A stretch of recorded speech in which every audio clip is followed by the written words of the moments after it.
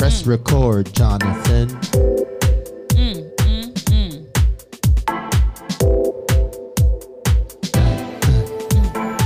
I see a Kingdom Coffee personnel coming up. My beautiful wife.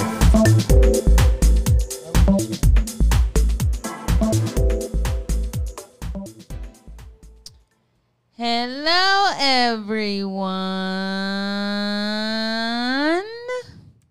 Hello.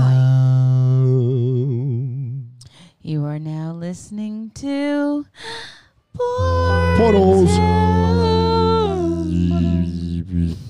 Wow, guys, that was a little dry. Hi, I am your host, Shanae Anise, and of course, I am sitting with the senior leadership of Torque, New York, starting with Pastor Nathan Cassis. Hi. Pastor Tony Cassis. Hello, everyone. And Dr. Robin Cassis. Hi. Hi.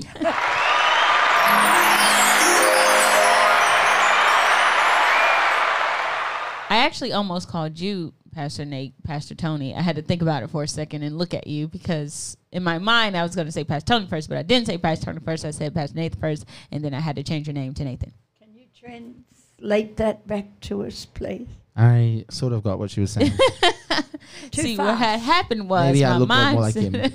I think you've upset Nate now. You learned after the fact. I learned after the fact. So that's Wow, I what it should have Thank learned you. my Here you go, lesson. Kingdom Coffee. I don't need this one. I Thank you. didn't learn They gave my me two. lesson.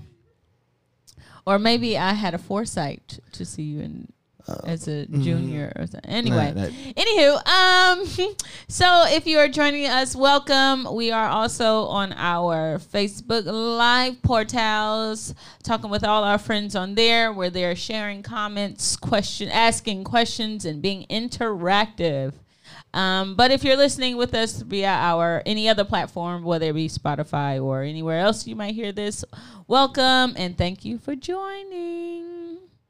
So, in usual context of portals, things change sometimes. But however, we will start with Pastor Tony as he kicks us off with what he preached about this week.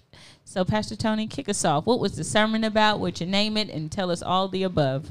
Thanks, Shanae. Yeah, we shared the same basic message over both morning and evening services this Sunday, and it was basically learning from mistakes can only really help you to a certain limit. The Holy Spirit wants us to get beyond just learning from making mistakes. He wants us to be able to hear the wisdom before we act or before we speak. And it's preventative medicine, basically. It's like, not missing the mark anymore, but knowing ahead of time your response and staying within the grace of God.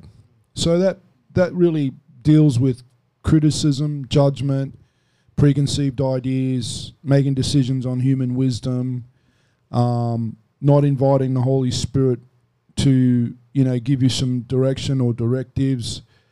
And it's the easy way out, really. It's the easy way out. You're relying on natural responses or reactions rather than the supernatural. But that's not what you talked about last night. And I think to help the people, you need to talk about how the learning process and how in the middle of something you don't try to learn something when you're arguing. Oh, you mean like the actual message? I think so, because you're actually diverting off it, and I think that was needed to build that first. All right, before so the other. Yeah, briefly, because I couldn't really summarize it in a few minutes, but I basically pointed it to James, the brother of the Lord, as an apostle. In his letter in the 3rd chapter, he talks about the wisdom that is demonic, earthly, and sensual, right? And so he talks about sowing the seeds of righteousness are sown in peace. And so from experience and from what James was sharing to all of our viewers and listeners, he was basically saying when you're in a heated situation where there's arguments or there's contention or whatever, that's not the time to learn anything. In fact, you don't learn very much when there's a lot of emotion and a lot of preconceived ideas involved. So James makes the statement that the fruit of righteousness is sown in peace, right? And also that the anger of man does not work God's righteousness. So when there's anger, when there's frustration, when there's offense even, you're not really in a mental state to learn something. Most of us, as I shared last night, and I hope I'm on track now, Pastor Robin, when people are being confronted on their sins or their misbehavior or even just their foolishness, you're usually too busy protecting self to actually allow the Holy Spirit to write something on their heart in the heat of the moment. So the point we made last night was you learn better when it's not a sort of hot, sort of contentious situation. That's what I found in my experience. I don't know if the panel feels the same. Like when I'm defending myself or I've got my back up about something, I'm not ready to learn anything. I'm thinking of other things. You know what I'm saying? Right. So the point I made was change comes when we allow the Holy Spirit to tell us when to bring up an issue that needs to change or that needs to be exposed. Rather than thinking that when you see someone making a mistake right there and then is the time to correct it. Maybe not so. And last night I spoke about the parable of the tares and the wheat. Jesus said you let the tares and the wheat grow together because you can't really tell what's the problem and what isn't. Let it come to full fruition and then it's more easily discerned what is good, what is not good, what is God, what is not God. So that was shared over the two services yesterday, and I think I'm correct in saying that's what you wanted me to share right now, right? I think there's something you said last night, which I want to expound on because this comes into the counselling stream of things. Not that it's not right what you're saying. I think that the key is this. Arguments can be learning moments when the conflict is over. In an argument, there's always that moment of conflict and heat. But the problem is when we go into arguments, we want them to be teaching moments and not learning moments, because we want to teach others what they're doing wrong, and we never want to learn about ourselves how we can be more like Jesus. So the statement that I made last night was arguments are not teaching moments. Actually, they're more even than just learning moments. It starts off as a sharing moment. Yeah. Something you need to share with someone because it will encourage the relationship to get better, grow faster. Yep. And so, a lot of the time, arguments become a teaching moment. Yeah. And nothing is more exhausting than having to keep teaching when you just want to be able to feel like you can have sort of like, not be shut down, but be able to speak and say, look, this is not to teach you. This is for me to be able to tell you what I'm feeling. Yeah, I think in the conflict is built two ways. I think in the conflict, the only person that should be teaching is the Holy Spirit. Right. And this is where we come back to him being a person, the relationship with the Holy Spirit. So what I'm learning in my counseling is, especially like the dynamic of a married couple, whenever a married couple argues, they always want to teach something to that other person in that moment. Yeah. Let me teach you about what you're doing right now. But they're teaching from the perspective of how they're being affected. But you can't teach someone something when the motivation is how you're being affected. Because a true teacher teaches on how it affects the student. So when you try to teach in an argument or a moment of heated, exchange, like Pastor said last night, if you're still ready to defend yourself, one, you can't learn anything because your mind is not in a place to take in new information because you've still got that wall up in your mind on what you already think. And it takes that moment. But I said last night to Pastor Robin when Pastor Tony was talking, it's funny because the Holy Spirit, when he comes into, and we're talking now in the premise of an argument or a heated exchange, there's always that moment in the heated exchange where you can respond and the heat can die down quickly. There's always that moment where it can transition from an argument to a sharing, or both hearts can come into alignment with one another. But the thing that will determine that is how each person wants to be more like Jesus. If I want to be more like Jesus in that moment, then I'm going to be ready to listen and slow to speak. And that to me shows where the peacemakers, it's like the Lord asks us, like, well, how bad do you want it? Do you just want to, and then we associate teaching with being right. Do you just want to be right and teach the person something about themselves?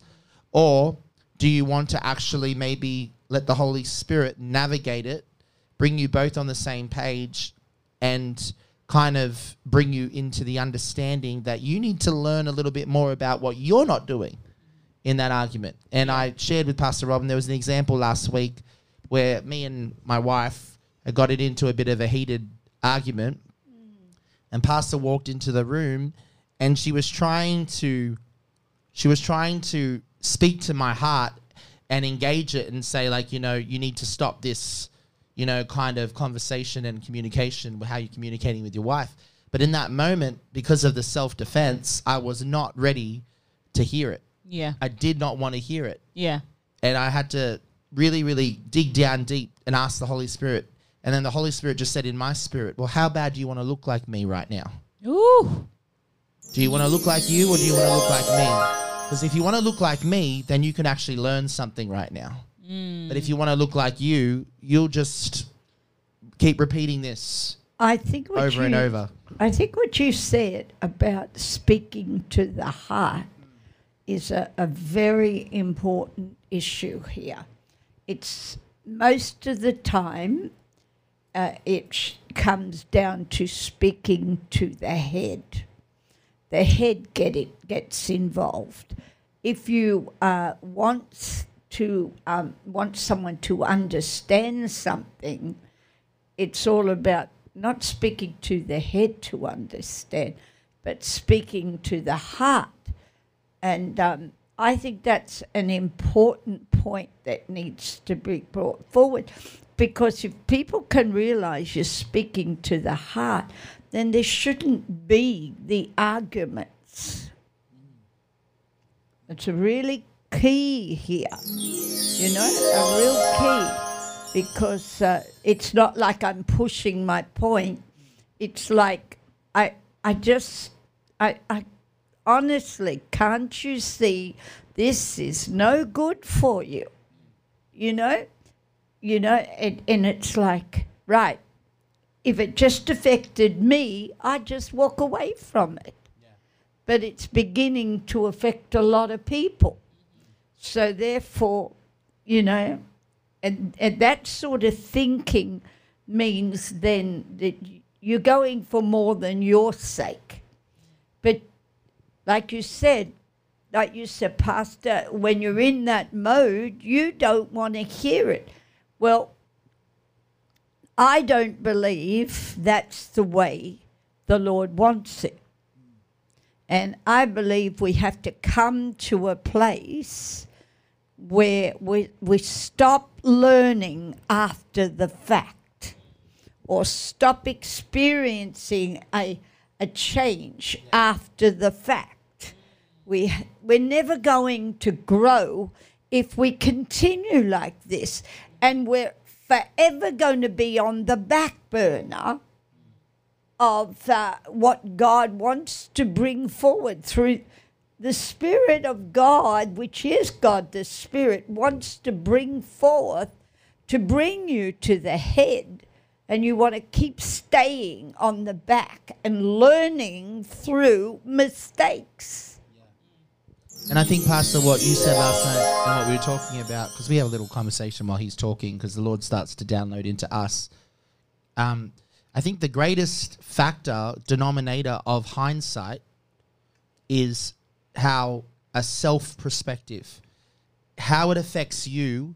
That's right. Putting that first will always put you in hindsight.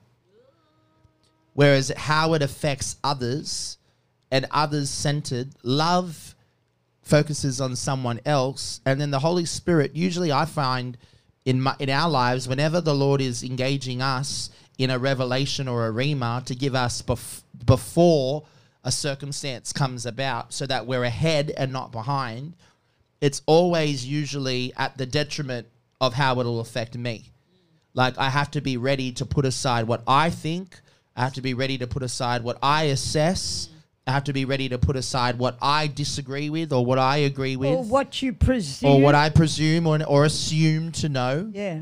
And then I have to see, right, how does it affect that person more than how it affects me? And then if I can be trusted to care about Here's how it the affects key. them more than how it affects me, I'll be trusted with the knowledge before the outcome of the effect is actually acted out.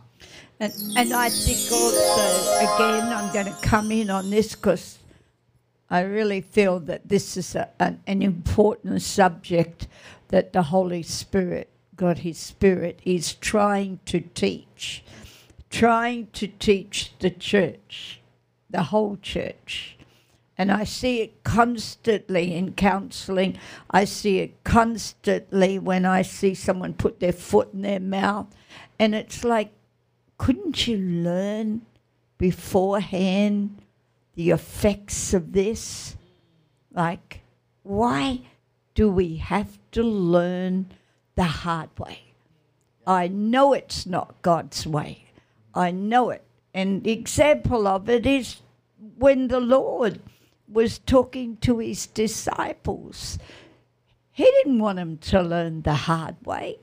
He wanted them to learn what he was telling them, because he was telling them something for themselves. He wasn't telling for himself. He was telling for them. And when they didn't have the faith, he said to them, he didn't just say, well, I understand your problem. You just haven't got enough faith at the moment. You know, he didn't do that. He said, O ye of little faith. You could have done this. You could have done that. But you didn't believe. You didn't have the faith. Mm. And he said it for their sake. Of course. He was saying, you have little faith. Why am I seeing that you have this measure of faith and you're not seeing it? It should be more concerning to you that you have this lack of faith, you know? And in an argument, when someone points out something, here's again the self-perspective. We always introvert it. We always take it personal, you know? And so one of the biggest keys to you always being behind and not ahead is taking things personal. If you take things personal, the Lord can never get you ahead of the situation. He can never get you ahead of the revelation that he wants to give, because it's always incumbent upon how it affects you. And the Lord is not going to gift you and trust you with how it affects others if you make that about how it affects you. You know, last night we were actually teaching, sharing in, theology talks. And you were bringing up the first doctrine of Christ, repentance. And it was something I really saw as we were reading those scriptures. and it spoke about, do we have to do this again? These are my words. Yes. The word again. Do we have to go through this teaching again?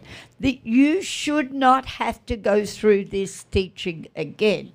And so I see that we've got to get beyond the point of doing these things again. Again. We're never going to be in front if we keep on have to go round that mountain again and again and again. And as you're going round the mountain, by the way, you'll notice the same tree. You've passed it quite a bit now.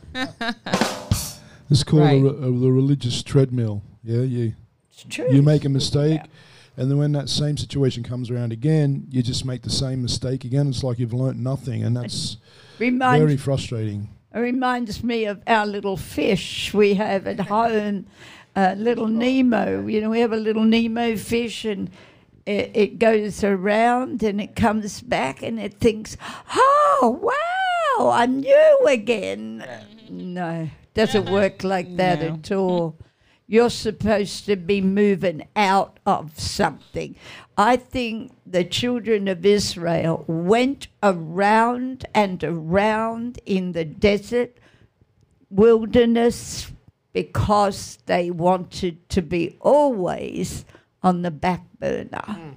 They never ever got to the front burner, so they died out. That's the seriousness of it. Oh, wow. Say that That's- one more time. Jesus, That's I the just caught that. seriousness of it, guys. They went round and round and round, never learning, never coming to the forefront, staying at the background. Eventually, pastors, they died out. They died out, and a new generation had to be brought forward out of it. Jesus. And it's very serious. You cannot keep learning after the fact and be in the center of God's will. Ooh. Yeah, and it doesn't only apply to like heated sort of conflict. I think the word argument is a little broad because, you know, they have arguments in court, you know.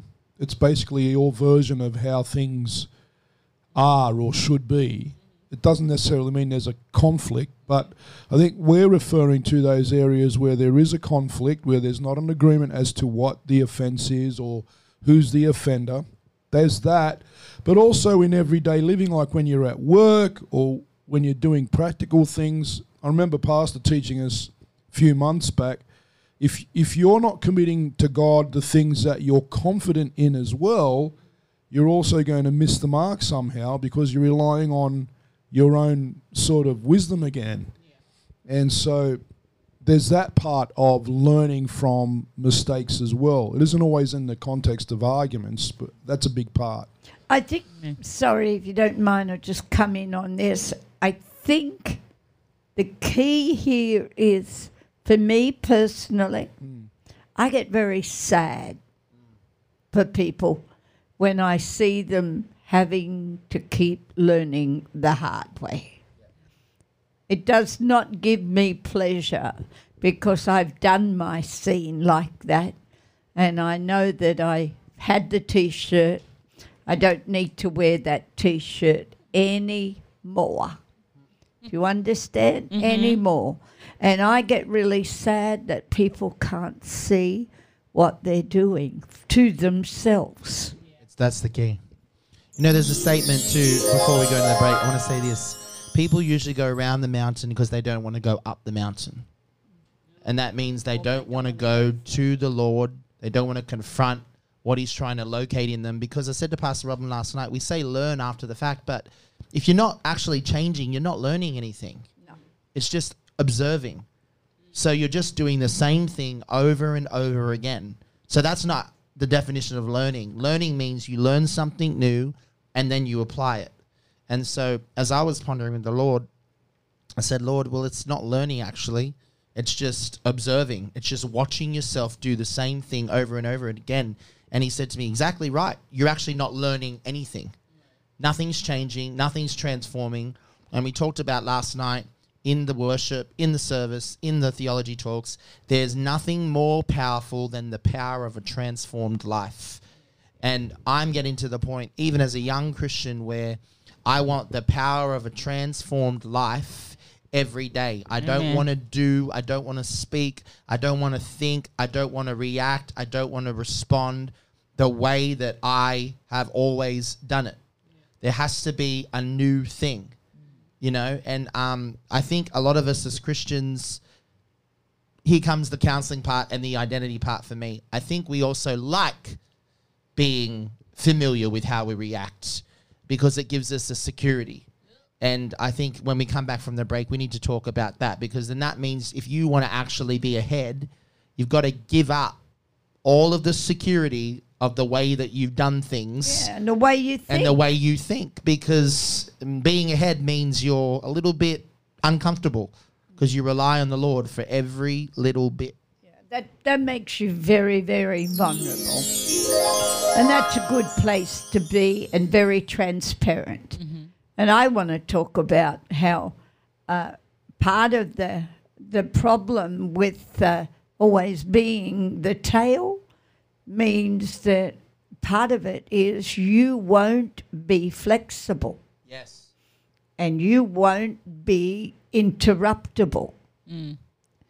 You get yourself into these molds and you won't. That's why you will stay where you are, on that back burner. They were not flexible, the children of Israel. They were not. They were not. And they weren't interruptible.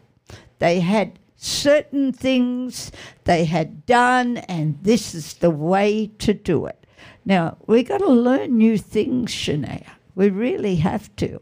And in learning them, we're going to become more flexible. We're going to become more interruptible, vulnerable. All these things are going to help us to stop learning after the fact of something happening. That's straight to my soul, man, because I know interruptibility is something that the Lord wants to dump on me, literally, in a big way. I think the male mindset is, I'm heading in this direction, don't get me off. Mm. So it's a matter of getting your soul right with God. Amen to that. So, guys, we're going to take a short break. Audience, don't take it personal. We'll be back. We won't have you going around the mountain. Don't take it personal. We're going to give you something How can you new. not take it personal? I know, because it's portals. You want to keep listening. But we're going to give you something new when we come back. So just stay tuned. Hello, everyone listening and watching through our online platforms. This is Tony Cassis here with an invitation to an exciting yet challenging seminar that I'll be conducting this summer. We all have our ideals and political values, how we grew up, what we have experienced, and the environment we are in all shapes our view of the world, but especially our political view. But what is God's view about politics? Does he choose sides? Is he to the left or to the right of politics? Are we being conformed to the world through mainstream media, or are we being transformed by the Spirit of God? In this seminar, we are going to discuss the relationship between politics and Christianity. We will talk about what a believer's stand should be when considering the person or party they feel to vote for when elections come. You'll be encouraged to research your candidate or party's track record on moral, social, and other platforms that will impact legislation. They have the power to pass these laws and therefore restrict your religious or moral or even political freedom. Please join me for this seminar and allow me to lay the groundwork for making decisions based on conviction of the Spirit and not popular opinion. So join me on Saturday, June 26th at 5:30 p.m. Registration will begin at 4:30 p.m. Also, if you are unable to attend in person, you can view the session online live via talktv.org or even watch it back on demand at a later date. Each session will be available for viewing on Talk TV. I look forward to equipping you and seeing you there. Thanks for listening. God bless.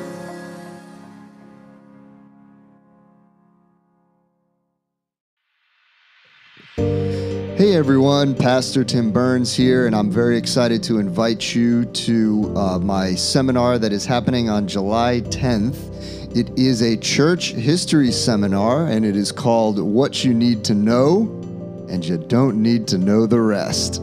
As we know, the Bible's narrative ended about 2,000 years ago with the Apostle Paul sitting in his apartment under house arrest, teaching Roman Jews about Jesus Christ. That's what we read in Acts chapter 28. But a lot has happened since then. If the Bible is in itself the full revelation of God in history, what, if anything, do we really need to know about the history of the Christian church? Well, I will attempt to condense these 2,000 years into a 4 or so hour summer seminar using the virtues of courage, wisdom, and hope as a lens through which we will see the key events of church and Christian history. So some of the topics that are going to be covered are going to include who were the early Christian martyrs and what events, ideas, and teachers helped to shape the doctrine of the church, which we even have today. And another question we're going to take a look at is what was the gospel's secret work during the so-called Dark Ages, and were those times always dark? Another question we're going to take a look at is what was the Protestant Reformation all about? And finally, we're going to take a look at something that has been discussed in other soap courses, but we'll unpack it from the lens of the bigger picture of church history, and that is what are the Restoration movements all about? So join me Saturday, July 10th at 5:30 p.m. Registration will begin at 4:30 p.m. Also, if you are unable to attend in person, you can view the session online live via talktv.org or even watch it back on demand at a later date. Each session will be available for viewing on Torque TV. I look forward to equipping you and seeing you there. God bless.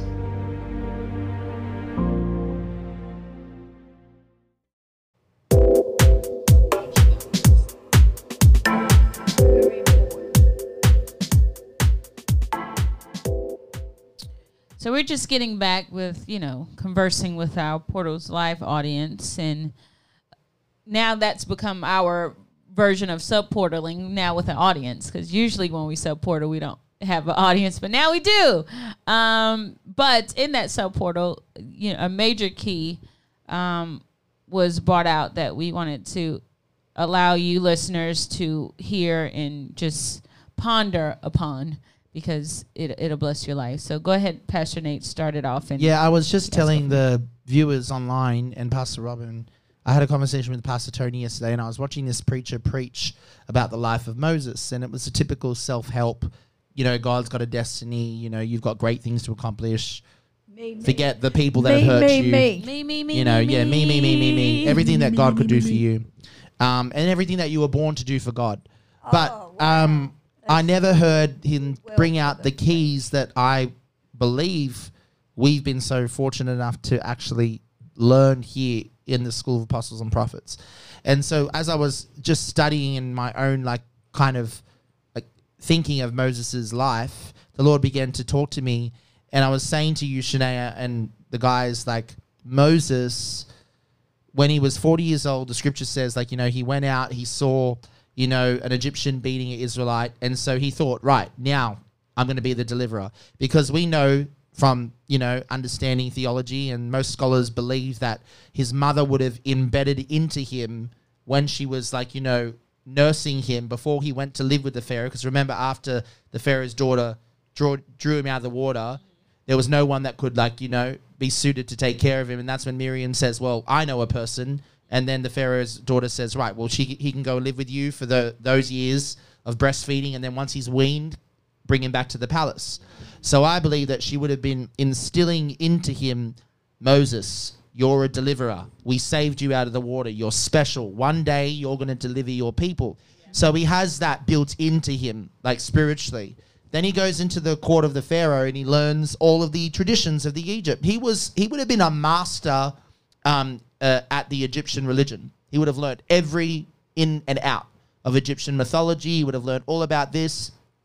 But deep down in him, he would have remembered the words of his mother. Remember, your God is the God of Abraham, Isaac, and Jacob. Not Ra, not Osiris, not your God is the God of Abraham, Isaac, and Jacob.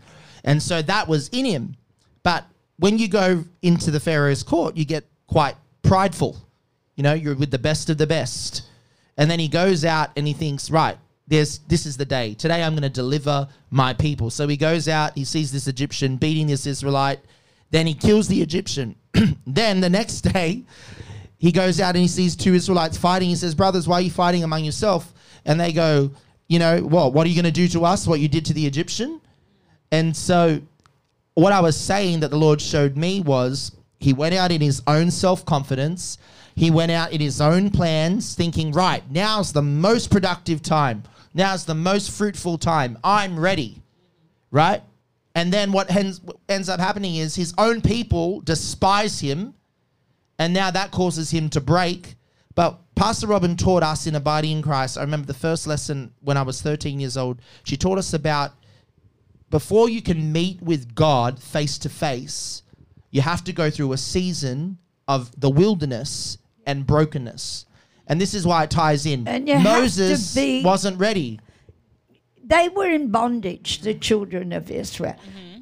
Moses could not come from the Pharaoh's court straight, represent them if he didn't feel the bondage himself. He had to experience that. And if he did, he would have compromised. He didn't have to experience it the same way they did, but in some way he had to experience of being captive. Yeah. He had to experience that. And he had to be broken, you said, in the portal. And he was broken. He was broken through many things. You said shepherds weren't accepted.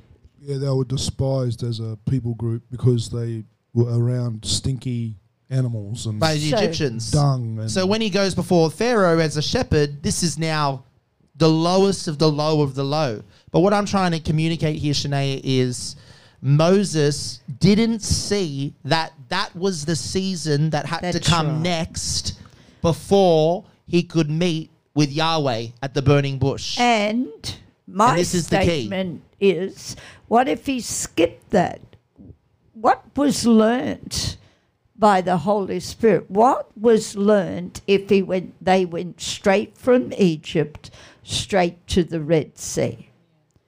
Would they ever have had memorial stones to put in? On Memorial Day. Yeah, remembering what God has done. You see, there was a thing that he did in Egypt, but he kept doing all the way on the journey. And I know it would have been their choice. Okay, get us out of Egypt and now drop us next to the Red Sea. Yeah. And that's the way we think. This is the way I think it should be done. Get me out of the bind, Lord. Get me out of the problem. Let me, do it my way, because I think I've got good ideas, and I want people to hear my ideas. So take me from the back burner to the front burner and let people see that I've got the foresight in this. I think every person should start hearing what the Holy Spirit is saying and let him be the one that leads us to the foresight, not you lead yourself to the foresight. And what's funny that you said, Pastor Robin, is that Moses, when he went out in the first time he went to deliver, he would have probably compromised in the sense of he would have been a lawyer for the Israelites. Right, Pharaoh, I know how you work. Let me bring you two together. Let's come to an agreement, like, you know, and let's do it this way. But then when the Lord sends him back, he sends him back as a deliverer, you know, not as an Egyptian. And that just sticks out to me because it shows when you don't walk in the foresight of the Holy Spirit and him guiding and directing your paths, That's right. you will compromise. Of course you will. Can I just chime in there? Out of Acts, we don't know what Moses' motive was until Stephen brings it out in his discourse to the Sanhedrin, right? Stephen says, "For Moses supposed that his brethren would have understood that God would deliver them by his hand, but they did not understand." So I'm assuming, and I know that's not always good, but in the Holy Spirit, I'm assuming that Moses thought he could lead a military uprising or a revolt. You know what I'm saying? And tell the people, you know, God has anointed me to lead you, like similar to what he did with the judges. You know, the Lord would raise a judge, the people would rally behind that judge, and he'd deliver them from the Midianites, the Philistines. And the people would say, who the heck are you? But you mentioned earlier, Pastor, our ways cost people a lot more. Imagine how many Israelites would have died if there was a military conflict. That's right. When God delivered them, no one but Egyptians died. No one. There you go. See what I'm saying? Not one Israelite. The scripture says not one Israelite perished. There it is. From Ramesses, the slave city, to when they got to Sinai. See, so there's no casualties. No casualties with God. And this goes back to what I said. God will not let you learn after the fact at the expense of people. Can Why you did just... I bring this out? There are no Yes. casualties when God does it. Holy Spirit does it his way. There's only casualties when we do it our way. Do you believe that when the scripture says here that he thought that they Simon would Manifest. understand that God, isn't that interesting? Moses thought that they would understand from God that he was their deliverer. So Moses, first question that Moses would ask himself after that incident with the two Hebrews arguing, how come you didn't back me up, God? See? Because he thought God was going to back him up. And I don't know how many times we get into trouble when we think God is backing us when he's not. You know? A God can't back you up when you're still going in the strength of Pharaoh's court. You know what? You got to be broken. God will back you up when all you do is rely on him. When you've got to stutter and you can still go before the Pharaoh. See, it seems like the Lord is playing with Mo because he allows him to providentially enter the Pharaoh's court through Pharaoh's daughter. He gets familiar with the court, protocol. But then he pulls him out and says, right, I want you to forget all about that. So why would he let him learn all that just to have him unlearn it? Because he wanted him to know how they thought. I'm telling you, he got to learn. Do you believe that prepared him to face Pharaoh in the end? Like when he went before Pharaoh and said, thus says the Lord, let my people go. Did that help Moses? Surely that 40 years of living in Egypt in Pharaoh's court was for nothing. Surely it wasn't for nothing. Or was it for nothing? No, it wasn't for nothing. Of course it wasn't. He learnt the way of the Egyptians. I think because he learnt the way of the Egyptians, he knew how they thought. Right. He knew what emotionally triggered them. God gave him foresight for 40 years. He was teaching him about the people that he was going to confront. That's the truth of it. Yeah. So when he went before Pharaoh, he knew what festivals were important to them. He knew what was important to them, what days, what holy days. He knew all the gods. He knew that all the God was gods. going to judge. And when God judged all the gods, he knew what God was doing. He knew which one. Yeah, he knew that God was saying, right, this is the plague against the Nile. I'm judging Yeah. the Nile god because you Yeah. believe in her to give you all your fertility. He had a history. This is the key. Of He the knew Egyptians. how important it was to a the very quick Egyptians. lesson. And Pastor, the Egyptians. you've taught us that a leader can only take you where they've been, right? Yeah. So when Moses left Egypt, he knew every creek, every oasis in the wilderness, because that's where he spent 40 years. So he knew exactly what was around the next corner, even right up to the mountain where God appeared to him, because that's where God eventually said, bring the people here. Where I met you in the burning bushes, where you're going to bring the people. So they had a leader who had actually gone through those roadways and, knew where to find water, knew where to find food. And I know God did that providentially and miraculously as well. But who better a leader than someone who's been through the wilderness, up and down and to and fro, to lead the people out? And who better to know abundance and to know lack? Whoa. Wow. Who better? And that's what God really taught Moses. He had an abundance when he was in the Pharaoh's court. And then when he had to go into the wilderness, it was hard living. It wasn't easy living. But he had to be stripped of a lot of things that he sort of got when he was in the Pharaoh's court. A lot of trust in himself. Yes, definitely. And he went from the Pharaoh's court to murdering and then being thrown out, right? And he found out a lesson in life. If he was going to be the deliverer, he couldn't just be a deliverer in word. It had to be in action. This is also bringing up a good point, because what I'm getting out of that as well is I feel like sometimes we fall into the mode of, because God can do it, we don't have to change for him to get it done. And I know sometimes, well, not sometimes, for instance, when you guys say, when we receive words, as far as prophetic words, it's conditional. One of the things is partial, is conditional. But I don't think we grasp that portion of why it's conditional. And this is helping me see, like, how to take, like you were saying, Pastor Tony, those years he learned and spent that time learning how to be, or learning about the Egyptians, to also on the other side learning how to have lack. Like you just made that comparison. It's just showing how much the process involved. And that kind of, just to tie it into what you also were saying about how we want to go around the mountain and not up. And I just wanted, I'm just getting that download. It's still fresh, so I'm learning it. If it's going round the mountain, let me say this. Go for it.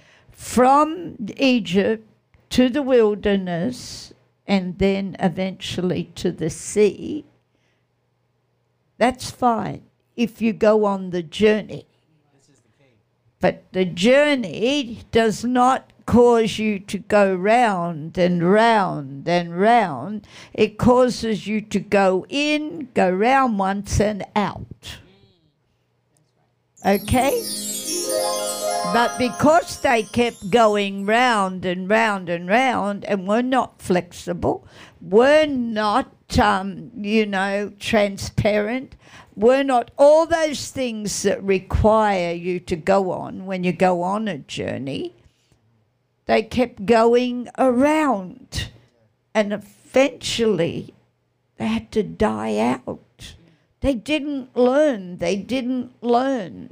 And so he raised up another generation that eventually went out. Do you understand what I'm saying? Yeah. So journey means once around and out. Yeah. See, lesson to be learnt. I'm on the back burner. Right. I've been given opportunity to be taken out of slavery. I'm going on a journey. Where am I going? I'm going around in the wilderness and then I'm coming out. Yeah. Wow. I'm going to be ready to face the promised land. Wow. And Pastor, I want to help someone. I find with Moses's, like what you said, was that all in vain? And this is really, really powerful, like prophetically. The Lord spent 40 years giving Moses foresight. This is how we have to look at it. He gave him 40 years of Egyptian foresight by learning Everything. the people. Then he asked him to unlearn everything that he learnt. And now he says, right, Moses, you know Egypt via Egypt. Now you got to know. Now you're going to know Egypt via me. And this is the biggest key. If you're called to an industry, right, the Lord said to me, Nathan, you know arts via arts. Now I've given you foresight into how they think, how they operate, what they want, what's important to them, what's not important to them. But now I'm not going to let you live your life based on that foresight, because that's really hindsight, their perspective. So now I'm going to get you to unlearn everything they told you so you can learn Here comes the cross. Egypt via me. And go. that's true foresight. Yeah. And this is the key with Moses. He knew Egypt via Egypt. But when Yep. he went into the wilderness and then stood before the burning bush, and then that whole transition, now he was learning Egypt via the Lord Jesus Christ. You're right? Because now the Lord was saying, right, well, they taught you about this, but I'm going to teach you this. But he also got something more out of that, and that was he was going to learn Egypt, and he was going to learn about God being God of Egypt. This is the key. Every plague, I really want to throw this in.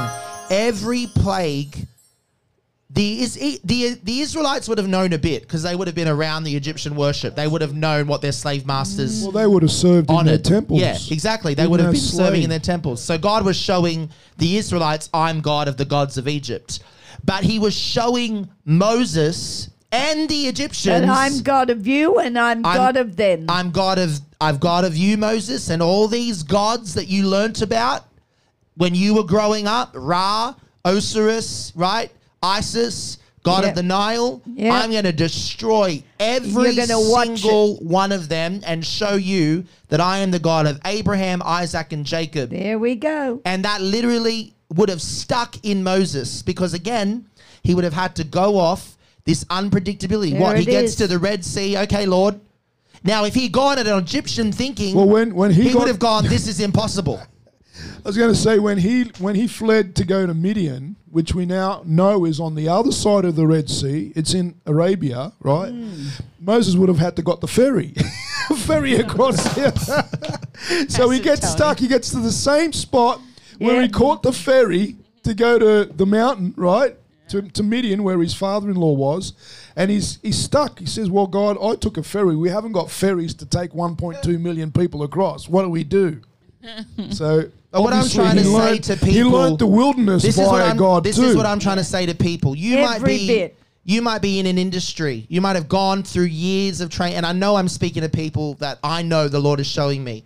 You've gone through 20 years of training. You've gone through 15 years of training, 15 years of networking, and you think you know, right? And now God is asking you, the cloud is lifted, it's moved on, it's not there anymore, and God is saying, now I want you to unlearn everything you've learned for the last 20 years. Why? Because now God wants to show you that he's God of what you learnt.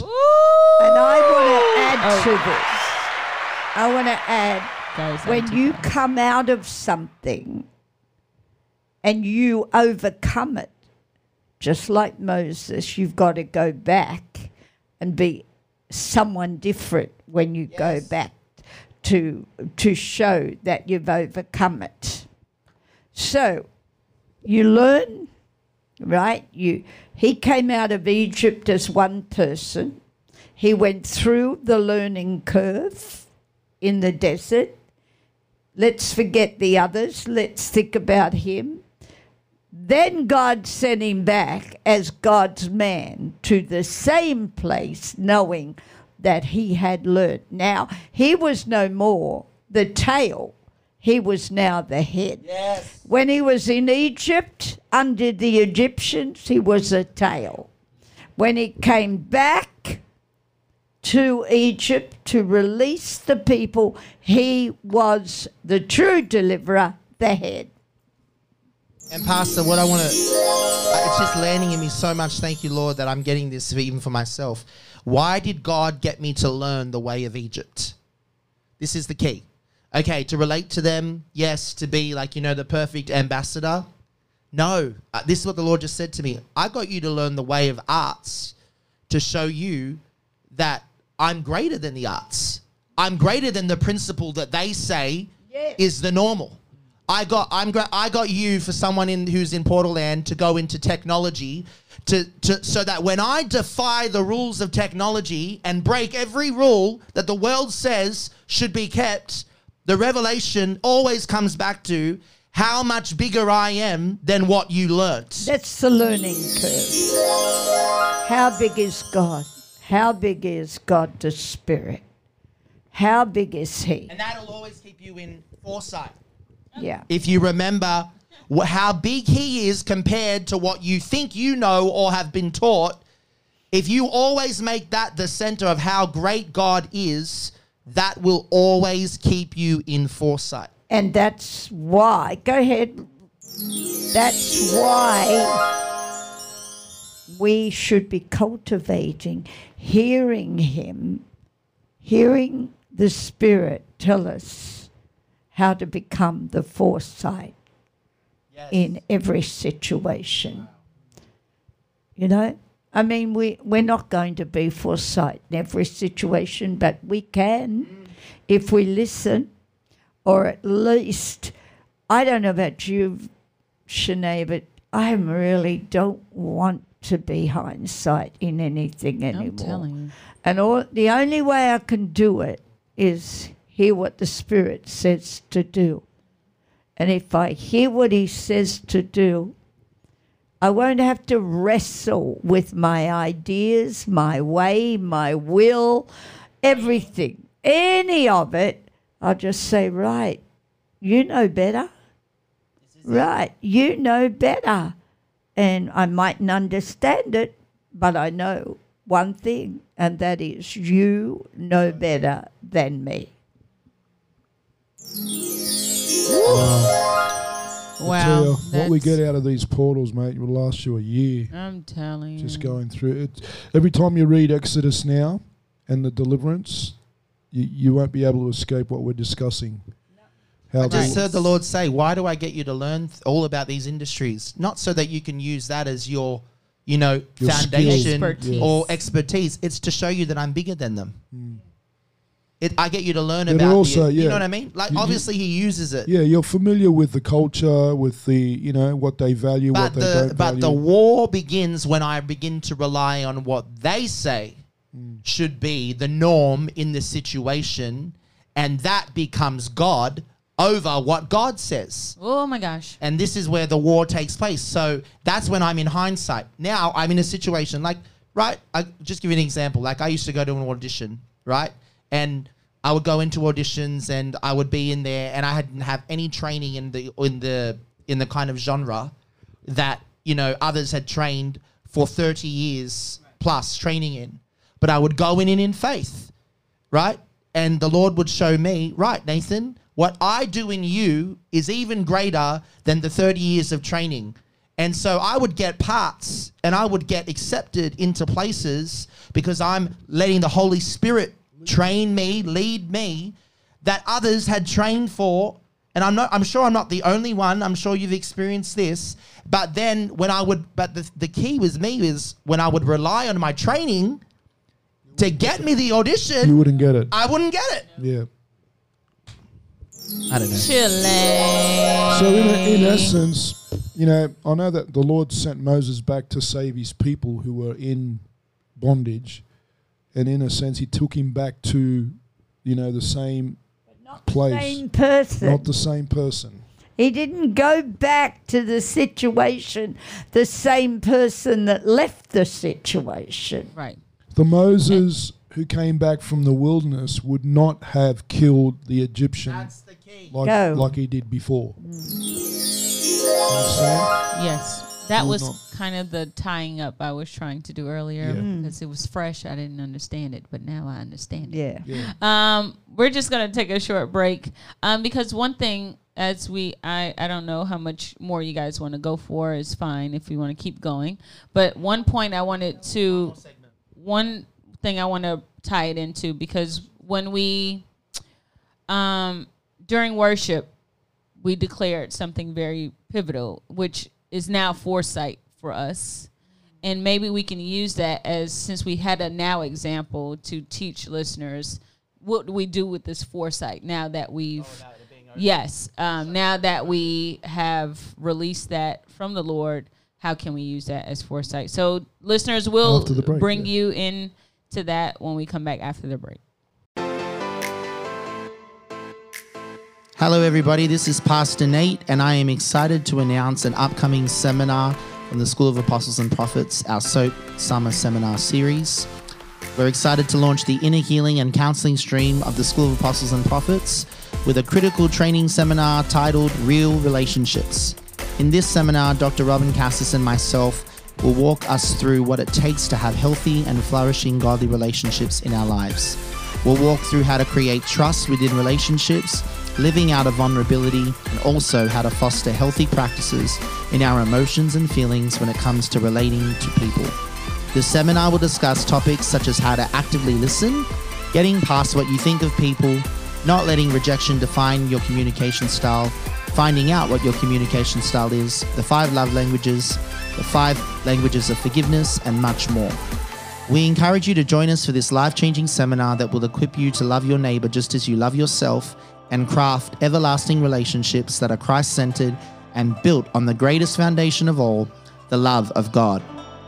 Join us July 24th. It's a Saturday at 4:30 p.m. all the way through to 10 p.m. and it'll be 2 sessions. They'll be available online to watch later on or live stream on the night. God bless.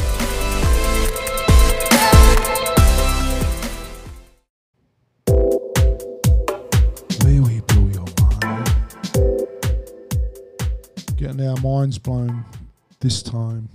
I Of think we need them course. blown. We do. We need to just So- blow mine off. Again, from experience, right? Let's say I have prioritized in my heart, in my mind, certain things I need to do. My conflict starts when someone or even the Lord comes along and says, well, that's not important as this. See what I'm saying? I get my back up when someone or something is trying to say what you've prioritized is not a priority. And I might be waiting weeks to get it done. You know what I'm saying? And then you feel guilty because you're constantly putting things off. You're putting them off. And then when you think you've got a chance to get it done, the Lord will come along or someone will come along and say, no, put that aside. I get offended because indirectly is saying what you've prioritized is not important. This is important. So how do I sort of walk that out with not being offensive or not displeasing God? And Well- you know that's my conflict. Oh, I know it very much. I know it. But I'm sure the listeners and the viewers would have similar issues that they want. Well, it comes Yes. down to you're supposed to be for the other person. Right. When you go into something, you should be going in for the other person. How do you handle that? This is the key. You think what's best for everyone rather than what's best for one person, yourself. Okay, but don't limit that. That's 100% true, but don't limit it to just interruptibility about people. I'm talking about just something that you need to get done, like Again, It's the same thing. same thing. It's the same Really? thing. It's the same thing. Because the Holy Spirit, here's the key, will always prioritize what's best for everyone, not for you. If even in life, even in our family dynamic of living in a house full of kids and 5 adults, I find the Holy Spirit will always prioritize first what benefits everyone the most first. And the key is, the biggest key is the Holy Spirit speaking and you're not listening. you're listening to you, not to what the Holy Spirit's telling you to do. This is not people now. We're not talking about people. This is just things that need done. This is the Holy Spirit telling you, drop it. It's not the best for everyone. It's only the best for you. Drop it. I'm not in it. You're in it, but I'm not in it. Okay. And a perfect example Whack of that. 3 times. Perfect example of that. I've seen in my own walk and my own life is just like where I might get up and I'm learning this more and I might have an agenda on my mind like, okay, I need to get this done, this done, this done. And in my mind, that is going to bring the most productivity to my life for the Spirit. Yeah. This is how I would approach. This is my thinking, right? I think, right, well, if I accomplish this, then this is the most fruit that's been born. This is the key. What do you class as fruit? Because what I class as fruit and what he classes as fruit are two different things. Right. Because he classes people as fruit. Yeah. I class plans as fruit. Ooh, that's good. That's good. So something that I'm learning is he's people oriented first. So, and my kids are the best teacher to this of me. Seriously, I could wake up with such an agenda. Oh, I need to get this episode finished for Talk TV. I need to get this website done. I need to get this done for the ministry. And then through the leading of Dr. Robin, she'll say, come outside and sit down with your kids while they play outside. Now, to me, that isn't productive. Right. They outside. They give me a break. They're playing. Yeah. But to the Lord, what is more important to him in that moment is how I respond to my kids and sow into them love, because this is why it's more productive, because in that moment I can prevent cycles and generational cycles of thinking through rejection. So that moment of a little bit of me getting my way for my plans, I could get my way and then I could have my daughter and my son grow up thinking dad doesn't care about playing with Or them. dad hasn't got time. Dad hasn't got time.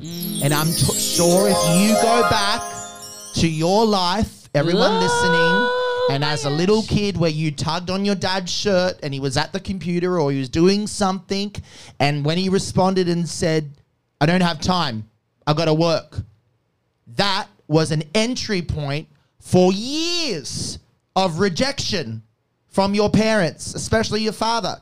And so in that moment, God considers what I think is less fruitful as the most fruitful thing, because he sees down the track, this is going to prevent years of cycles, years of having to learn after the fact. Wow. And this is just landing on me, even as a single individual, because you guys are really talking family too. But it's well-rounded. Yeah, but what I'm saying, where it's blessing me, is because as a single person, you always think independence. You know, you don't have to worry about anybody else. We don't have to consider other people. But one thing I can say, you know, the blessing of and the fruitfulness of this dynamic as far as church family is that this is what we are learning through our church family and culture, is that we do consider another. But it's just showing me something, even as a person with roommates, you know, for those who experience it, it's the same thing. You know, the Lord will give us moments from what you guys are just saying. He still will give you, even if you're single with just roommates, will give you moments to consider your roommates, spending time with your roommates, spending time with anyone, and dropping the plans. Friendship and relationship. But it's the Holy Spirit. Can we get past the fact that it's you teaching me or me teaching you? If it's the Holy Spirit teaching. It's the Holy Spirit trying hard to say, let's learn this. He's the teacher. Yeah, he's the teacher. And he's got no, bias here. He's the teacher. God, the Holy Spirit, is teaching us, right? And if we got that, we would listen, and then we would learn, and we would not be in hindsight, but we would move forward in foresight. Guys, we need to stop not just getting to the foresight, we need to walk in foresight. And we don't. And that's all about the Holy Spirit teaching. Do you think he's not teaching all the time? He is. good. He never stops instructing and teaching. Yeah. Never. And I think someone said someone said in the comment, and I want to pick up on this thread, because I think again this is another aspect of what will now rob us of the foresight. This idolization of productivity has got to go in the church. Because again, what I class as productive or fruitful is not what God classes as fruitful. And I think this is where productivity for me has to be, for you has to be, if I'm doing what God wants me to do at that time. Not what I've planned to do, not what I've set my heart to do, not my agenda. This goes back to what Pastor Tony said, where you could get offended if the Lord interrupts after 3 weeks of purposing to do something in your heart, an appointment or something, and the Lord says, no, today I'm interrupting that. It's not on my agenda. And you have an offense. Now that to me goes back to the abiding realities. You still think you have rights. Because if you still think you have rights, you still get offended. But see, I'm learning from Dr. Robin in this one, because our life is very interruptible. We would plan something, and like even today, we planned to do Open Eyes, and then ProPresenter just wanted to shut down, and we had to rearrange everything. So what happened? And so what do? We We I had to go and get all undressed and get dressed back up again for the right thing, because I have to wear black and white today. We're going to go very black and white. We're going to go from dark to light. But then a lot of light to be the shining. key that I'm saying here is, okay, in that moment when I'm on the ProPresenter computer thinking, oh my God, I want to, throttle this computer, I have a chance to ask the Lord. I have a chance to go up the mountain or go around it. Oh, Here's how I go up the mountain. There we go. Lord, you obviously knew that this was going to come up. So what are you doing in this moment? What am I missing because of my own self-perspective or my own anger or my own frustration? All my own Yeah, way. or my own way. Like, what do you want to show me? Maybe there's a reason why you want portals to come first tonight. And now because I'm so convoluted by my own self, how it affects me, I can't get that revelation because I'm so intrinsically focused. Yeah. So the moment I just went over to Pastor Rob and I said, look, let's just do portals first. I'll work on it. We'll see if we can get it open. The moment, and I was just sitting there going, Lord, I don't know what you're doing, but I'm ready for whatever you want to do. I'll tell you, I was up here praying, ready, and the Lord said to me, it's not going to happen because I want it last. There you go. But see, what I'm saying 'Cause there's is something I to couldn't learn. get that foresight in the stoop of thinking this was done against me. Oh my! Personally. This is the key. I had to get outside thinking this, ProPresenter purposely programmed a bug because it knew I touched the computer? Yeah, yeah. This is our thinking. This is what we think. Yeah. Right. Oh, I got on the computer, and then even This worse. always happens coming to out me. again. Or Against and me, then it's a the offense comes with others. Oh, you deliberately did that. And that, trust me, that mindset came in, but I had to fight it. But then I went to the Lord in my head and I said, Lord, okay, I'm missing something here. And I said from last night, I said, I don't want to learn after the fact. I'm not going to learn because I've done this with ProPresenter too many times. I think you handled it well. So I said to the Lord, what are you? And he just said to me, look, just trust me, just work through it. I'm going to get it working. But he told me, he said, I don't want it first tonight.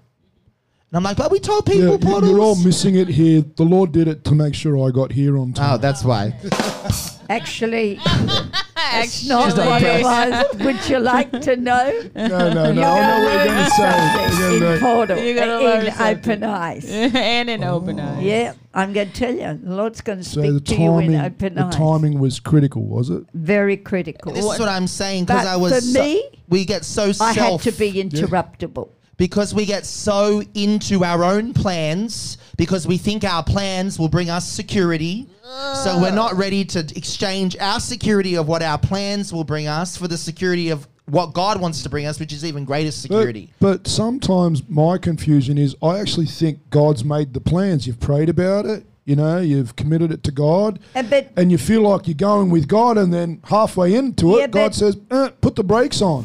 But, okay, but I understand this what is you're saying. what you're learning is the interruptibility to say, okay, you think they're God's plans, but it's got to be able to interrupt what you think and change say them this? in What a she's saying, different direction. The Lord can always reschedule, but he can't teach you interruptibility. No.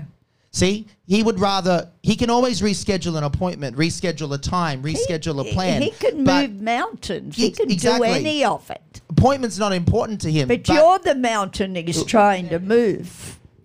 Hallelujah. I want to just clarify that what Pastor Tony was saying, because Do you hear that, people? You're the mountain he's trying to remove. That's it. Go. let that land. I'm gonna let it land. Sorry. So don't call me Mount Cassis from now on, Robin. I can't. That point Pastor Tony has brought out, we briefly kind of touched on it when we were referring to goals, where people will pray to the Lord and say, Lord, what is your priority? And then go on that track, thinking it is God's priority to go on that track. And then when it's interrupted, it's confusing, because then it's like, well, Lord, I prayed into the priority, so why are you interrupting it? So how can a person that is going through that mentality of surrendering it? But you're making a statement the wrong way. Yeah. You need to turn it round and not say, I prayed into that. Okay. And why are you turning it around like that?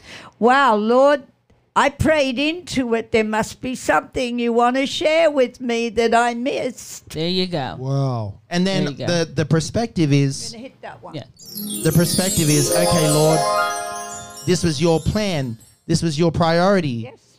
Don't make the priority what God focuses on. Like I said, God can always schedule appointments. Yes. But what if you were to actually focus on the relationship of what he's Yes. teaching you Yes. using that priority? You know, like, hey, Lord, I want to go get this done by, 2:00. And then you get there and the Lord says, no, I'm not doing that at 2:00. But Lord, you said to go here at 2:00. What's he focusing on more? The fact that you can listen, be interruptible, and be obedient and respond to his spirit. That's what he's looking for. He's not looking for you to complete it at 2:00. He can reschedule it for 4:00 and it can produce just as much fruit. It's true. This is the key. There's an instance in John's Gospel, and I'm not sure how people understand it, because it reflects on Jesus' interruptibility, or because it looks on face value that he was double-minded. His brothers, remember I brought up on Sunday evening, his brothers didn't believe that he was the Messiah. They probably had a lot of contention about that. And at one stage, they thought he was actually losing his mind. He is beside himself, is the comment that Matthew makes. But there's this part in John's Gospel where Jesus is going to go to Jerusalem for the Passover for the last time before he's crucified. And his brothers come up to him and say, a man who believes that, what he believes about himself like you do should make himself public. So go up to the feast, they say to him. Go up without us. And then the Lord turns around and says, no, you go up to the feast. It is not yet my time. But the very next sentence, the very next verse says, after his brothers headed towards Jerusalem, Jesus then went up to the feast. It sounds like, hang on, you just told your brothers it's not your time, but now you're going up anyway. So what happened? Did God reveal, no, it is your time, go up now? So it seems a little bit of an interruptibility that Jesus was able to demonstrate. But the same thing happened when Mary interrupted Jesus' plans. Woman, it's not yet my time. Right. And the same thing. And Mary interrupted his plans, and he didn't get offended by it. Do what he says. That's what she told them. Do what he says. Yeah. And see, this is the key. Whatever he told you. Didn't make it personal. And I think this is the key. I think when we get interrupted, we always make it a personal offense that something has been done against us. But I want to go back to what Pastor Robbins said, which is so important. What is the Lord? This is a key for me. This is why I want to harp on it, because I think it could help others as it's helping me. What is the Lord trying to reveal in that moment? My ability to keep plans or my ability to trust him? And I think that, I think that that's the key, being interruptible. You see, and that comes down to another thing, that we don't believe God can rearrange the plans, that he can put them into another place. Look, I have learnt one thing with the Lord. I have learnt this. I go A, B, C, D. Now, in running order, that's the way for it to go, Pastor. But sometimes God says put the D before the A and put the A at, and you say, well, why didn't you tell me that in the first place? Well, would you have learnt? This is the key. Does the Lord have to always tell you? Can he not get you to just trust him? That D is the better way, The key. and A needs to come last.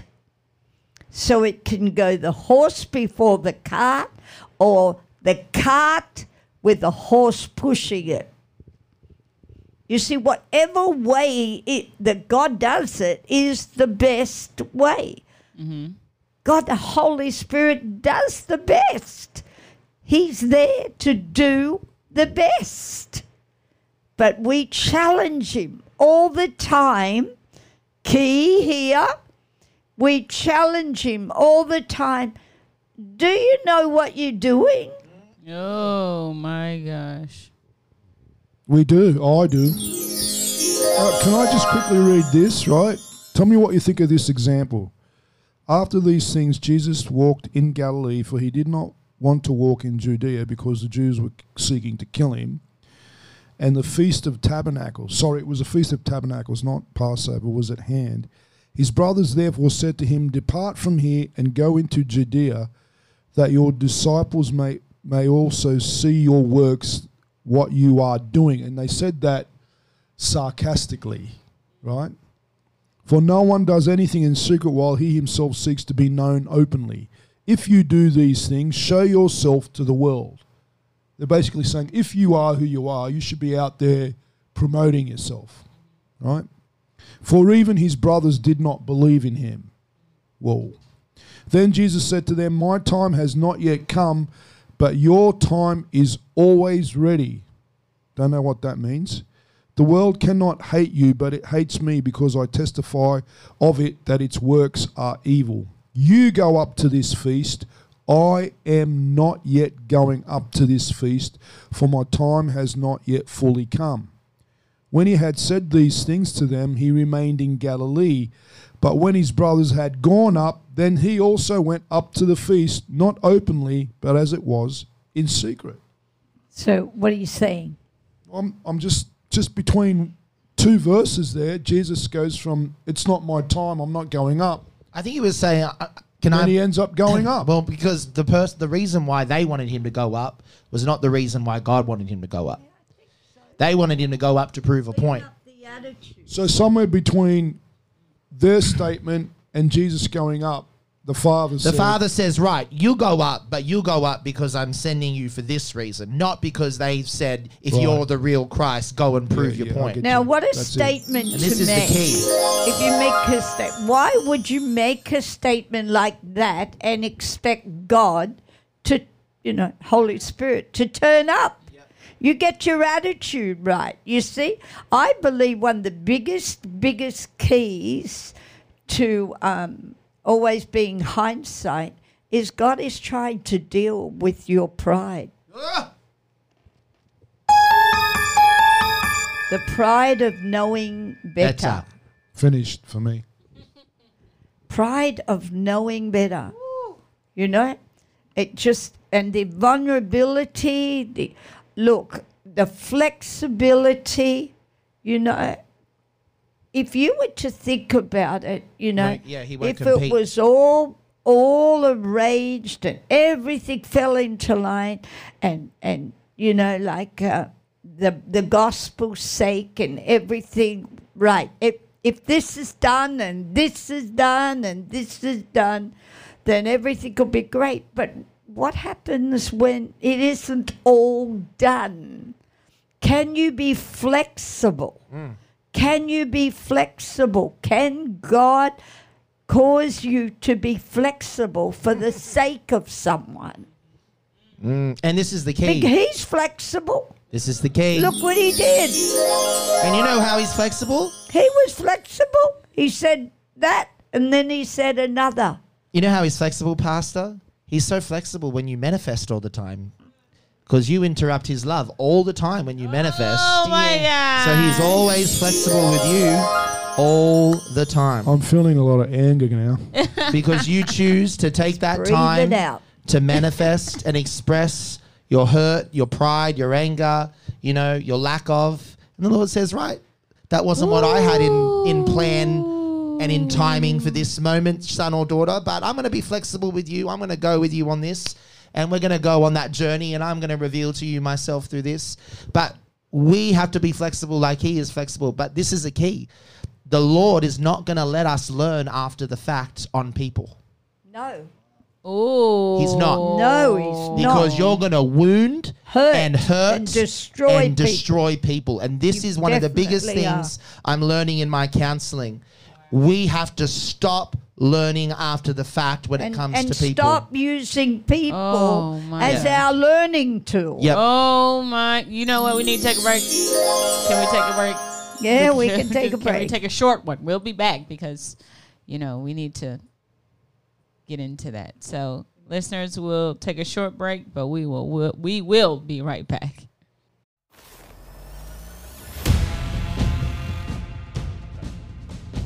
Hello, everyone. Great. My name is Tony Cassis, and I'd love to invite you to an up-and-coming summer seminar series that we're going to be holding in New York City, entitled Spiritual Warfare, the Right to Bear Arms. Now, as believers, we are called to be the church, we're called to be the bride, we're called to be a witness to the world, but we're also called to be the army and the ecclesia of God, the legislative power of the heavens above us, for whom Jesus Christ our Saviour died and provided us with authority. Now, the topic of the right to bear arms has been quite controversial in the last few years, especially in the political realm, but it's every believer's right to take up a sword in the Spirit and destroy the works of the enemy through the power and the authority of the cross of our Lord Jesus. And so we'll be discussing such things as intercession. We'll discuss the believer's authority as a legislative power.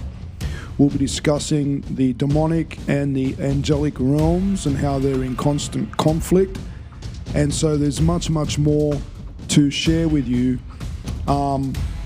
We will be conducting this seminar on Saturday, August the 14th at 5:30 p.m. That's when registrations will begin at 4:30 p.m. And so if you're unable to attend in person, I encourage you to watch it online via our live stream at talktv.org, or you can even play it back on demand at a later date. Each session will be available for viewing on our Talk TV website. Thanks for coming. Looking forward to seeing you there. Right to bear arms.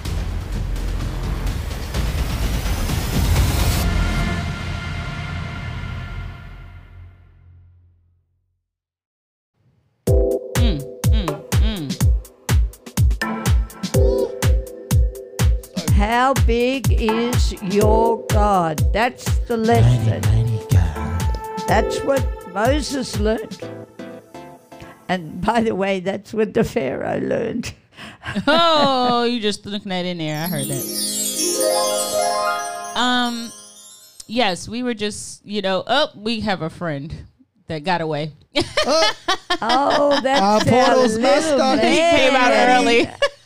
He's getting ready. Oh, Oh, Okay. he's coming He's up. coming up He's to say coming hello up. before his time. No, it's not your time. It's not your time. Only when the Holy Spirit releases you, little man. You're You can come learning.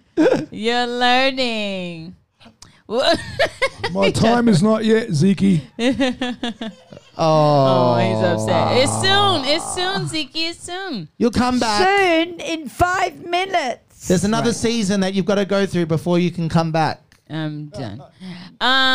But speaking of God being bigger, we were talking about how big is God in our perception of how God is big to us over the things that we learn, over the intellect, over everything. And speaking of that, during worship today, we released something in regards to our current situation that is a bit of foresight. Oh, yeah. So Things are over. things are over. Yeah. So I think especially this city's starting to catch up with that. right, thank God. So it's good that maybe this city is not going to be hindsight anymore. And It's that's, gonna I think- start to be foresight. And that's what I think was powerful about last night. And I wanted our people to get the city is catching up to a revelation that was already spoken and released. You know, like we knew that this thing was over Yeah. months ago. Yeah. We did, because the Lord said, even back in November, there was not going to be a second wave. No. And they were proclaiming there would be a second wave and the fall would be the worst Yes. time. Yeah. And, you know, and then the Lord just spoke to me last night in my spirit, and Pastor continued it with a greater revelation, but he told me, tell the people the shutdown is over. It's over. You know? And then Pastor got up and said, now the Lord continues to say that COVID has left. It's gone. It's finished. And the key is that I'm going to be sharing this on Open Eyes. Yeah. Because what is this whole thing about learning? Learning what's going on out there. Learning that we don't have to go through this same thing over again. Have we learnt the lesson that brought this world to where it's at? You know? Have we learnt this? Well, we need to, because we're not going to get another chance. We don't learn it now. We get no more chances. Ooh. I'm telling you. Yeah, if you don't move with the cloud, you're unprotected. Right.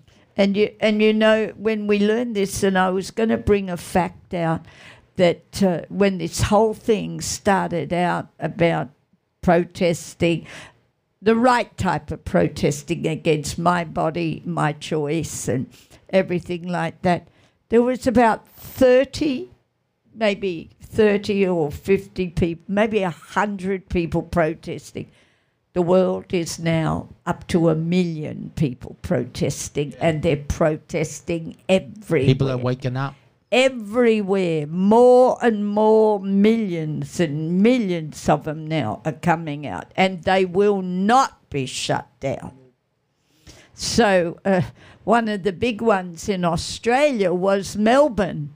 Melbourne, who shut down over 16 cases, supposedly, of COVID, and it brought it to the place, let me say this, just a little side way of learning here, it brought it to the place where they said only for 1 hour were you allowed to go out of your house. For 1 hour. Oh, Lord. It was like dictatorship. So my thinking was, we can protest for them, Yeah. but Melbourne, you need to start to protest. And I have a picture in Open Eyes where thousands got up and said, no more shutdown. So Thank you, Lord. they are tired of being the tail. And they have decided, the citizens of Melbourne, they're not going to take this any longer. They're coming to the front now. Right. And they're starting to fight for their own now.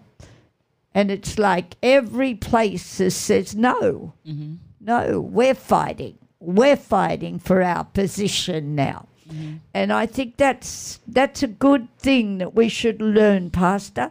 Fight for your position in the forefront. This is so good.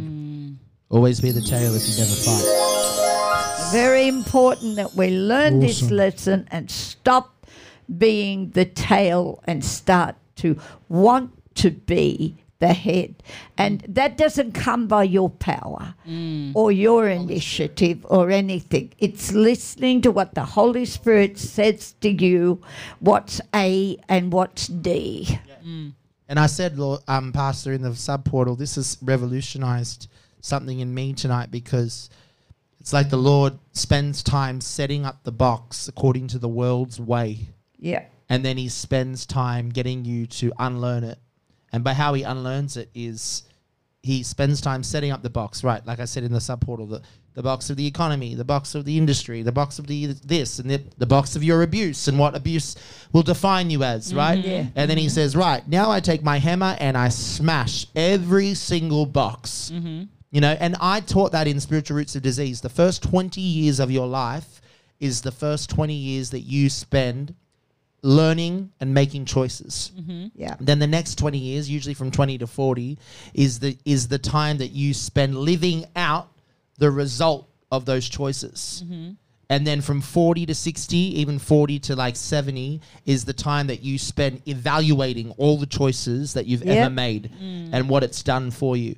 And so I see as the Lord wanting to stop us from living in the hindsight in this season. For me as a 30-year-old, I'm not going to have to live out the hindsight of that choice of believing that God was only this big. Yeah. And this is the key Wow, to wow, hindsight. wow. How big is your God? Is he bigger than what you know, what you've been taught, what you've learned? Is he bigger than the Egyptian principles that you grew up with? Woo. Yeah. Is he bigger?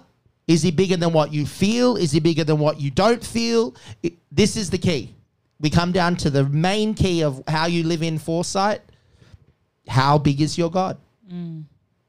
Amen. Are we going to questions or there's no Yep, questions? we're gonna- going in now. We're going to go to prophetic friends. We're gonna go to prophetic friends first. So if you guys want to start that I want process, to and then round that off by just saying, aren't you tired of living in hindsight? Yes, Aren't Lord. you tired of learning after the fact?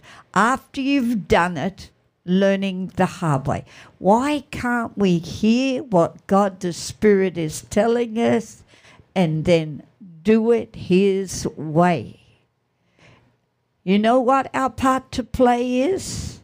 Making the right choice. God bless you guys.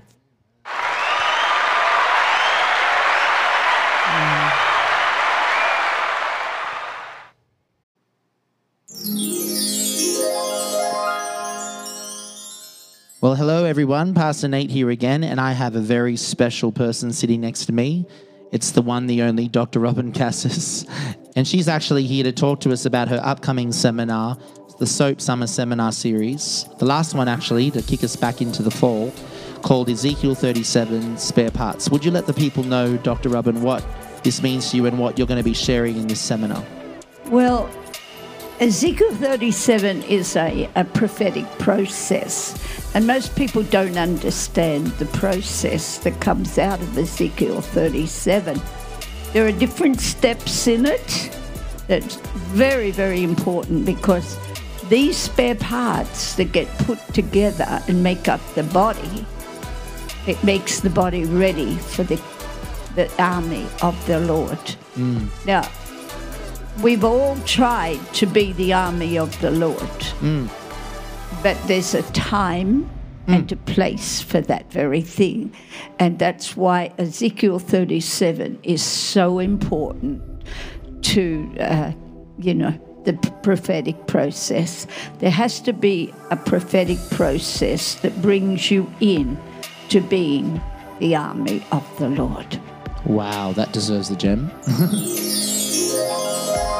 And so would you encourage those that have maybe already been to the Fragmented Soul seminar to still come and, sit through this, as it would always be different expounding. teaching. Yeah, and I believe that from what you said before, it's also going to be sharing how that prophetic process applies to recovering all of your soul and, the actuation of that. Well, one of the things is it deals with dead works. Ooh. Very, very much so. We Wow. need to shake those dead works off. Wow. I guess because we can't be an army until all our dead works are gone. That's right. Just a little taste that, Ezekiel 37 is all about a cemetery, where there are bodies that are dead and they're lying around and they're like bones everywhere, And so when a bone has to find its bones, it has to shake off the dust of dead works. Oh, well, there you have it. There's a trailer, a teaser for what's going to come in this seminar. So I would encourage you, like I always do, join us, be a part of this. SOAP's mission is to equip and mature, and I believe that this will cap off all the seminars this summer that have equipped and matured. You can join us Saturday, September 18th, again at 5:30 p.m. for the seminar. Registration will begin at 4:30. Also, if you're unable to attend in person, the sessions will be available live via Talk TV, or you can even watch it back later on demand at a later date. All of the sessions will be available for viewing on Talk TV. And Dr. Robin, what would you say as the last word to encourage people to come to this seminar? Well, I would say that when you come, I think you should come, but when you do come, you will understand and learn that the prophetic process is important for you to understand the strength and the journey of your prophecies. So it'd be really important. Prophecy has a process, and we need to learn what we need to add, what we need to take away. Wow. Well, you heard it here first, guys. For more information, please go to talk.org or even soapny.org, and all the information will be listed there. We look forward to seeing you there. Thank you, Dr. Thank you.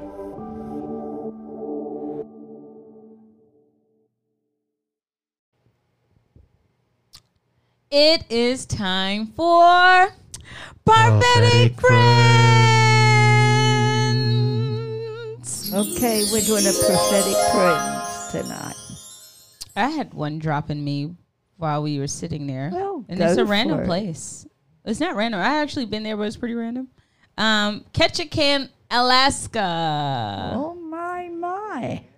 Is there anyone that lives there? Yeah, you didn't know, know this such a is... place Don't existed. even know the place. Yes. I'm not being just rude. I really How do you don't know the pronounce it? No, place. Ketchikan. Catch a can. Yes, you should visit one day. It's actually Ketchikan. nothing to see, but, you know, Wow. it's worth visiting. Okay. I just got from the Lord, the Holy Spirit was showing me a teenage girl that grew up in Ketchikan but has been wondering, like, should I stay? Should I go? And the Lord says to you, my daughter, that your place and where you are now serves a purpose. That don't forsake the areas that you have been in, although it may feel desolate, it may feel redundant, it may feel useless. There's a purpose, for I am going to bring you out of that place to show you more abundance, but also provide for you a space in Alaska that you will use the same things that you've learned in your quiet time of creativity to teach the younger generation, says the Lord. Very good. Pastor Tony. I believe the Lord's directed me to Talk Sydney members. Talk. Talk Sydney. Okay. The Lord is saying that a couple of the mothers and wives are going to collaborate with how to maximize their parenting alongside their husbands. And so you're going to start, the Lord says you're going to start like a parenting group, which involves husbands and wives, and children of similar ages, because the Lord is bringing a highlight and an emphasis on the parenting skills that you've learned and how to unlearn them and take on the Lord's, says the Lord. Okay. Mine is, I believe the Lord has put a word in my spirit for all of the people that are called to industries. Okay? And so the Lord would say, my children, the cloud has lifted. Yeah. It's moved on. And the cloud is no longer over your industry. And this is a big key for you. The cloud has moved on. I've called you out. I've called you out from among the fold. Now move with the cloud. And this includes, says the Lord, detach your heart, the heartstrings. You might have moved location. You might have moved, change of location. But there are still heartstrings that are there. And I want them detached. Because what I'm about to do in showing you how I break the box of what you've been in and what you've been taught needs your heart to be detached so that it can contain what I want to give you and bless you with. So the Lord says, again, the cloud is lifted. That season is over. I've called you out. Detach your heart and you will receive the next move, says the Lord. Okay. So that's for everyone in the industry. Yeah, I felt specific industries of arts, business, technology. I also felt even government and the medical field. Okay. Well, I have a very, very specific word, and there's someone in Sydney that is in talk. And I have several words, but I want to do this one because I haven't had a chance to be able to do it. And they are very concerned for their little son. And within the next few weeks, God is going to give you the answer that you need for him. But it will include you doing some repentance of the past, the Lord said, because the little one has come under the sins of the father. So, Mum and Dad, you know who I'm talking about. Go to God together and separately and pray. And then next step will be revealed to you. So I'll be in touch very soon, but this is God's timing now. Not before now did he want to reveal this. And for New York, the Lord would say, this is the time that I am opening up the doors and the gates. Yeah. And I am bringing a release, and no man will close those doors again, says the Lord, and no man will close those gates. Those gates have been opened wide, says the Lord, and I will tell you this talk, New York. You better be ready, says the Lord, because this city will need to be pastored. And the Lord said, all of you will be required in some way to care for the city. So do not begrudge that you are in the city. You were placed here for this reason, and there will be a time such as this for you to move, whether it be in your work situation, to counsel, to father, to pastor, to teach, to evangelize, to prophesy. The fivefold ministry is going to be released in such a way in the city of New York. You better be ready for it. Times refreshing. New York City, I'm talking to you, for the Lord is going to has opened these doors wide and these gates wide, and there's going to be opportunity. And this is where you need to be flexible. You need to be interruptible. And you need to want to be the head and not the tail. That's what the Lord would say to you. Wow. Well, Portals, Spotify, via Spotify audience, we just want to thank you for listening. Thank you for tuning in.